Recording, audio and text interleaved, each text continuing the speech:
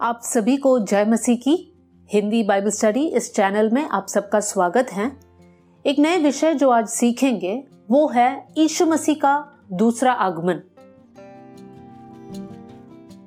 ये विषय बहुत बड़ा और विशाल है, लेकिन मैं इसके पूरे डिटेल में नहीं जा रही हूँ। मैं संक्षिप्त में इसका एक आउटलाइन बताना चाहती हूँ ताकि हमारे विश्वास में जो नए भाई बहन हैं उनके लिए ये स्टडी बहुत मददगार रहे। जब हम यीशु मसीह का दूसरा आगमन के बारे में बात करते हैं तब ये जाहिर है कि उसका पहला आगमन हो चुका है।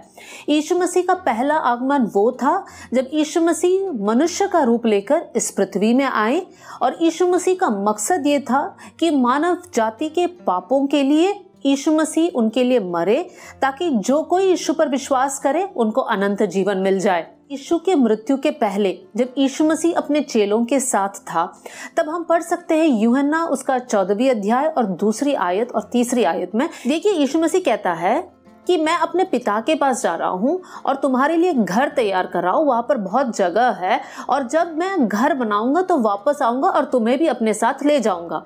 अब यीशु मसीह चेलों से क्या कहना चाहता है? यीशु मसीह चेलों से कहना चाहता है कि मैं दोबारा आऊंगा। उस समय चेलों को समझ में नहीं आया, लेकिन यीशु मसीह उनको ये बातें बता रहे थे।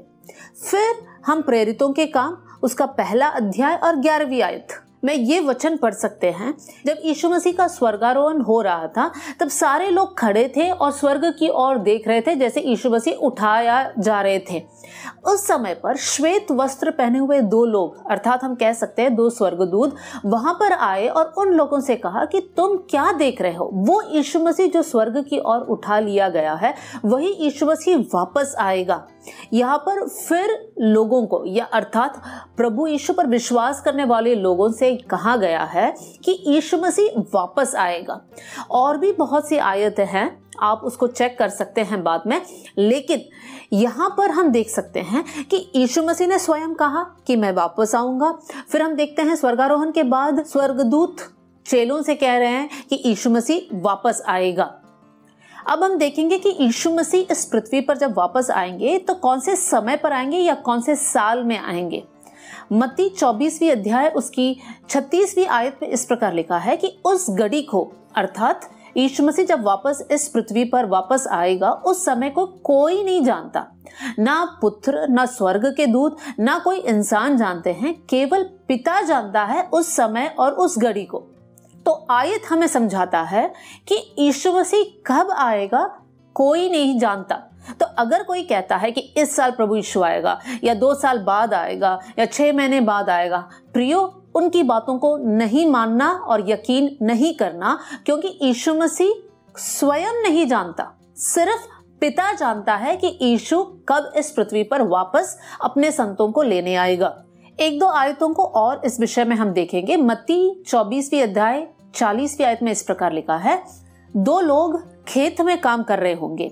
जब यीशु मसीह का आगमन होगा तो एक जन उठा लिया जाएगा और दूसरा जन रह जाएगा। ये क्या दर्शाता है? खेत में लोग कब काम करते हैं? सुबह का समय। तो हम बोलते हैं कि हम इस प्रकार समझ सकते हैं कि मॉर्निंग के टाइम या सुबह का समय यीशु मसीह का आगमन हो सकता है। इसके साथ साथ उसकी अगली आयत में इस प्रकार लिखा है, 2 बहनें या 2 स्त्रियां जो है चक्की पीस रहे होंगे।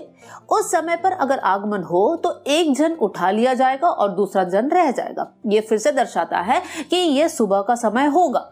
लेकिन फिर हम आते हैं उसका 17 अध्याय और 34वीं आयत में इस प्रकार लिखा है कि 2 जन एक खाट पर सो रहे होंगे।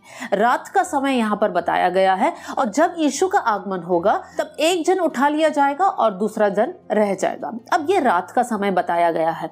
तो प्रियो, इसका मतलब यीशु मसीह या तो सुबह आ सकता है या रात को आ सकता है।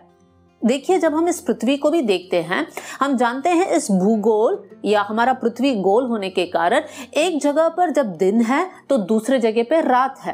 तो यीशु मसीह जब आएगा तो एक जगह पे दिन और एक जगह पे रात होगा, लेकिन हम नहीं जानते कौन से जगह पे क्या होगा। बस हमें ये मालूम है कि यीशु मसीह का आने का समय निश्चित नहीं है। मरकुस के सुसमाचार उसका 13 अध्याय और 35वीं आयत में इस प्रकार लिखा है, यीशु मसीह या मनुष्य का पुत्र का आगमन हो सकता है कि वो सांझ को हो, सवेरे हो, आधी रात को हो या मुर्गा के बांग देने का समय हो। कोई भी समय हो यीशु मसीह आ सकता है। तो प्रियो, कभी भी इस उम्मीद के साथ मत बैठना कि यीशु मसीह ये टाइम स्लॉट में आएगा या यीशु मसीह सिर्फ इस बजे आएगा।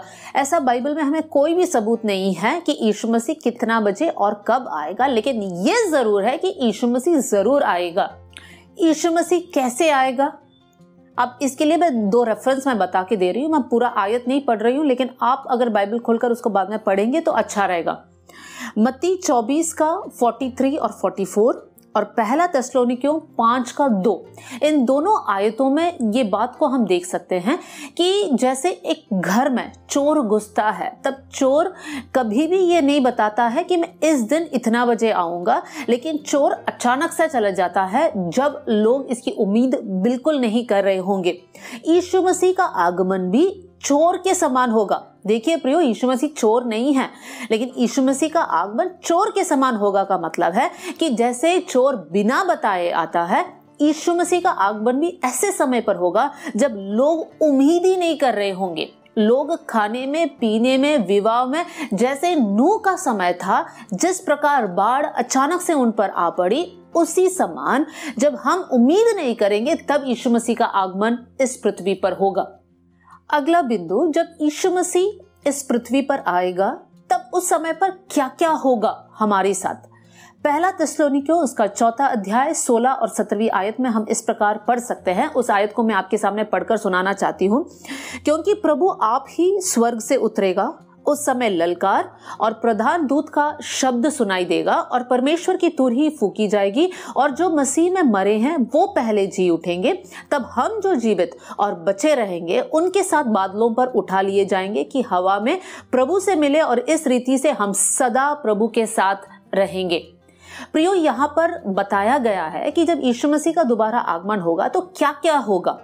3 बातें यहाँ पर नोट करना जरूरी है। जब यीशु मसीह का आगमन होगा, सबसे पहले ललकार होगा, दूसरी बात प्रधान दूत की शब्द होगा, सुनाई देगा, और तीसरी बात परमेश्वर की तुरही फूकी जाएगी। जब यीशु मसीह के आगमन के समय ये तीनों एक साथ होगा और उसके साथ साथ जब ये आवाज और ये तुरही और ये शब्द, ये ललकार सुनाई देगा, तो 3 बातें के साथ साथ 2 बातें पृथ्वी में होगा। कौन सी है ये 2 बातें?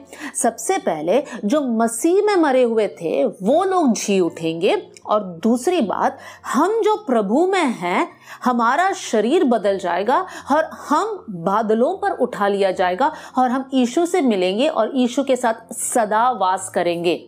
इसके साथ साथ पहला कुरिन्थियों उसका 15 अध्याय और उसका 53 आयत में ये भी लिखा है, हमारा शरीर बदल जाएगा और हमें एक नया रूप या नया शरीर मिलेगा जो नाशवान नहीं है, और उस समय जो है हम लोग उठा लिया जाएगा। अब अगला बिंदु ये है, जब ये सब होगा कितनी देर लगेगा? 1 घंटा, 2 घंटा, 3 मिनट, 4 मिनट, कितना लगेगा? पहला कुरिन्थियों में लिखा है, क्षण भर में, पलक झपकते ही ये सारी बातें होगा। क्षण भर या पलक झपकते, आप समझ सकते हैं हमारा ये आंखों का जो लिड्स है, इसको बंद करने में कितना टाइम लगता है? 1 सेकंड से भी कम टाइम लगता है।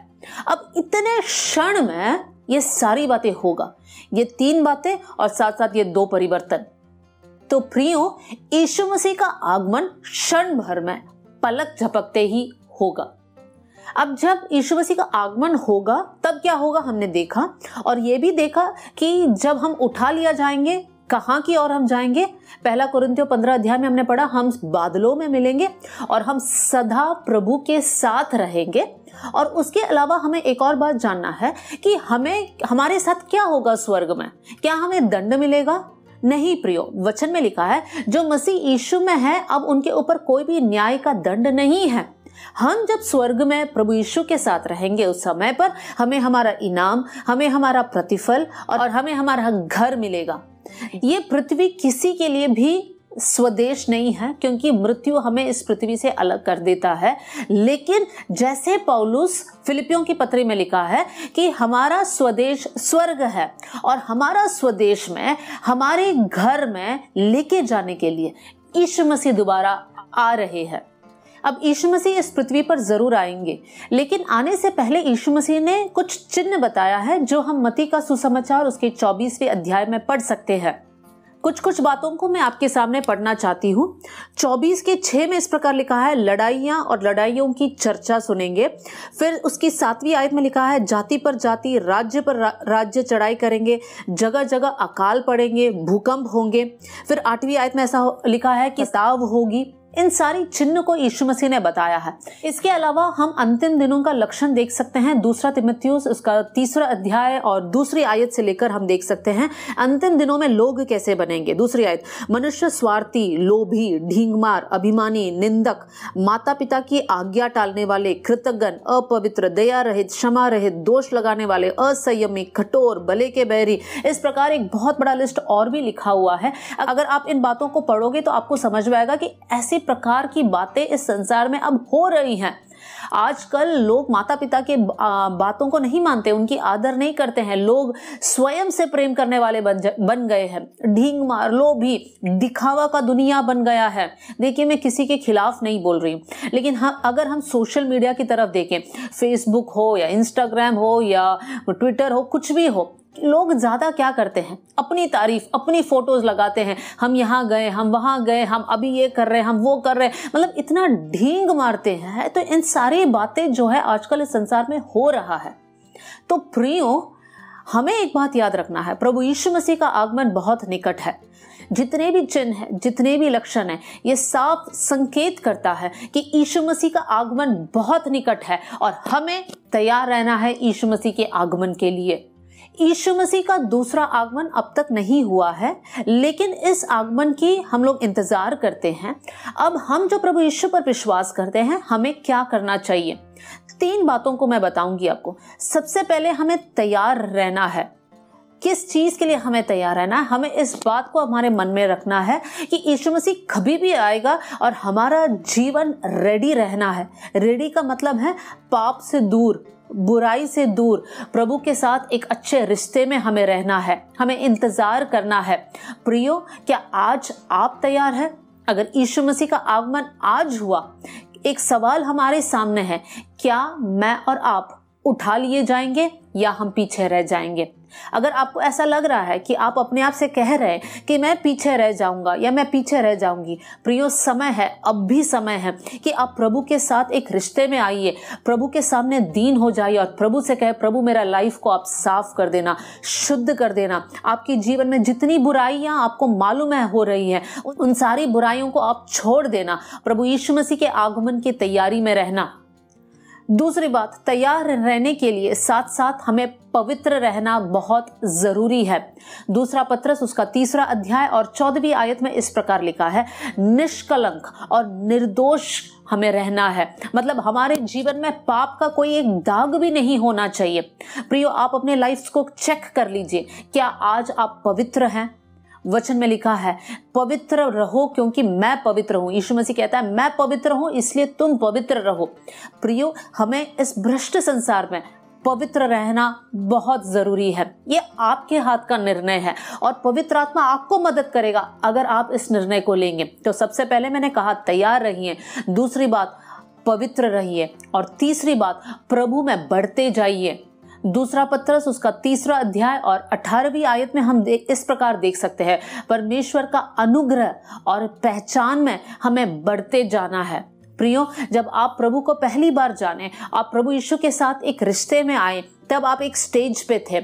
उसके बाद आप धीरे धीरे धीरे धीरे बढ़ने लगे। जैसे आप बढ़ते हो, कभी कभी ऐसा हो जाता है जीवन में कि हमारी बढ़ोतरी में एक रुकावट आ जाती है, फिर हम बढ़ते नहीं हैं, हम वही के वही रह जाते हैं। कभी कभी हम पीछे भी हट जाते हैं। लेकिन जो प्रभु यीशु मसीह के आगमन में उठा लिया जाना चाहते हैं, उनके लिए जरूरी है कि वो लोग बढ़ते रहना है, बढ़ते रहना है, बढ़ते रहना है।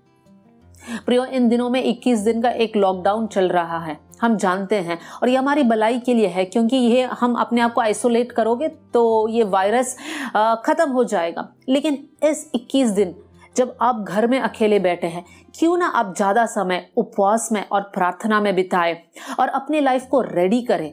प्रभु के वचन को जितना ज्यादा हो सकता है उतना ज्यादा पढ़िए और प्रभु के करीब जाइए। एक मौका ऐसा है जहां पर आप नौकरी नहीं जा सकते, आपके पास समय है, तो उस समय का सदुपयोग करें और प्रभु के निकट आइए। परमेश्वर इन वचनों के साथ आप सबको बहुत आशीष दे। प्रियो, अगर आपको इस प्रकार के वीडियोस पसंद हैं तो कृपया सब्सक्राइब करें और अपने अन्य मसीही भाई बहनों के साथ इसे शेयर भी कीजिए। मेरी पूरी कोशिश है कि प्रभु का वचन एकदम आसान रीति से आपके सामने लेकर आऊं, ताकि नए नए विश्वासियों के लिए प्रभु में बढ़ने के लिए और प्रभु के वचन को सीखने के लिए मदद बने। अगर इस चैनल के लिए आप कोई सलाह देना चाहते हैं तो कृपया नीचे दिए गए ईमेल आईडी पर आप मुझसे संपर्क कीजिए। प्रभु आप सबको आशीष दे।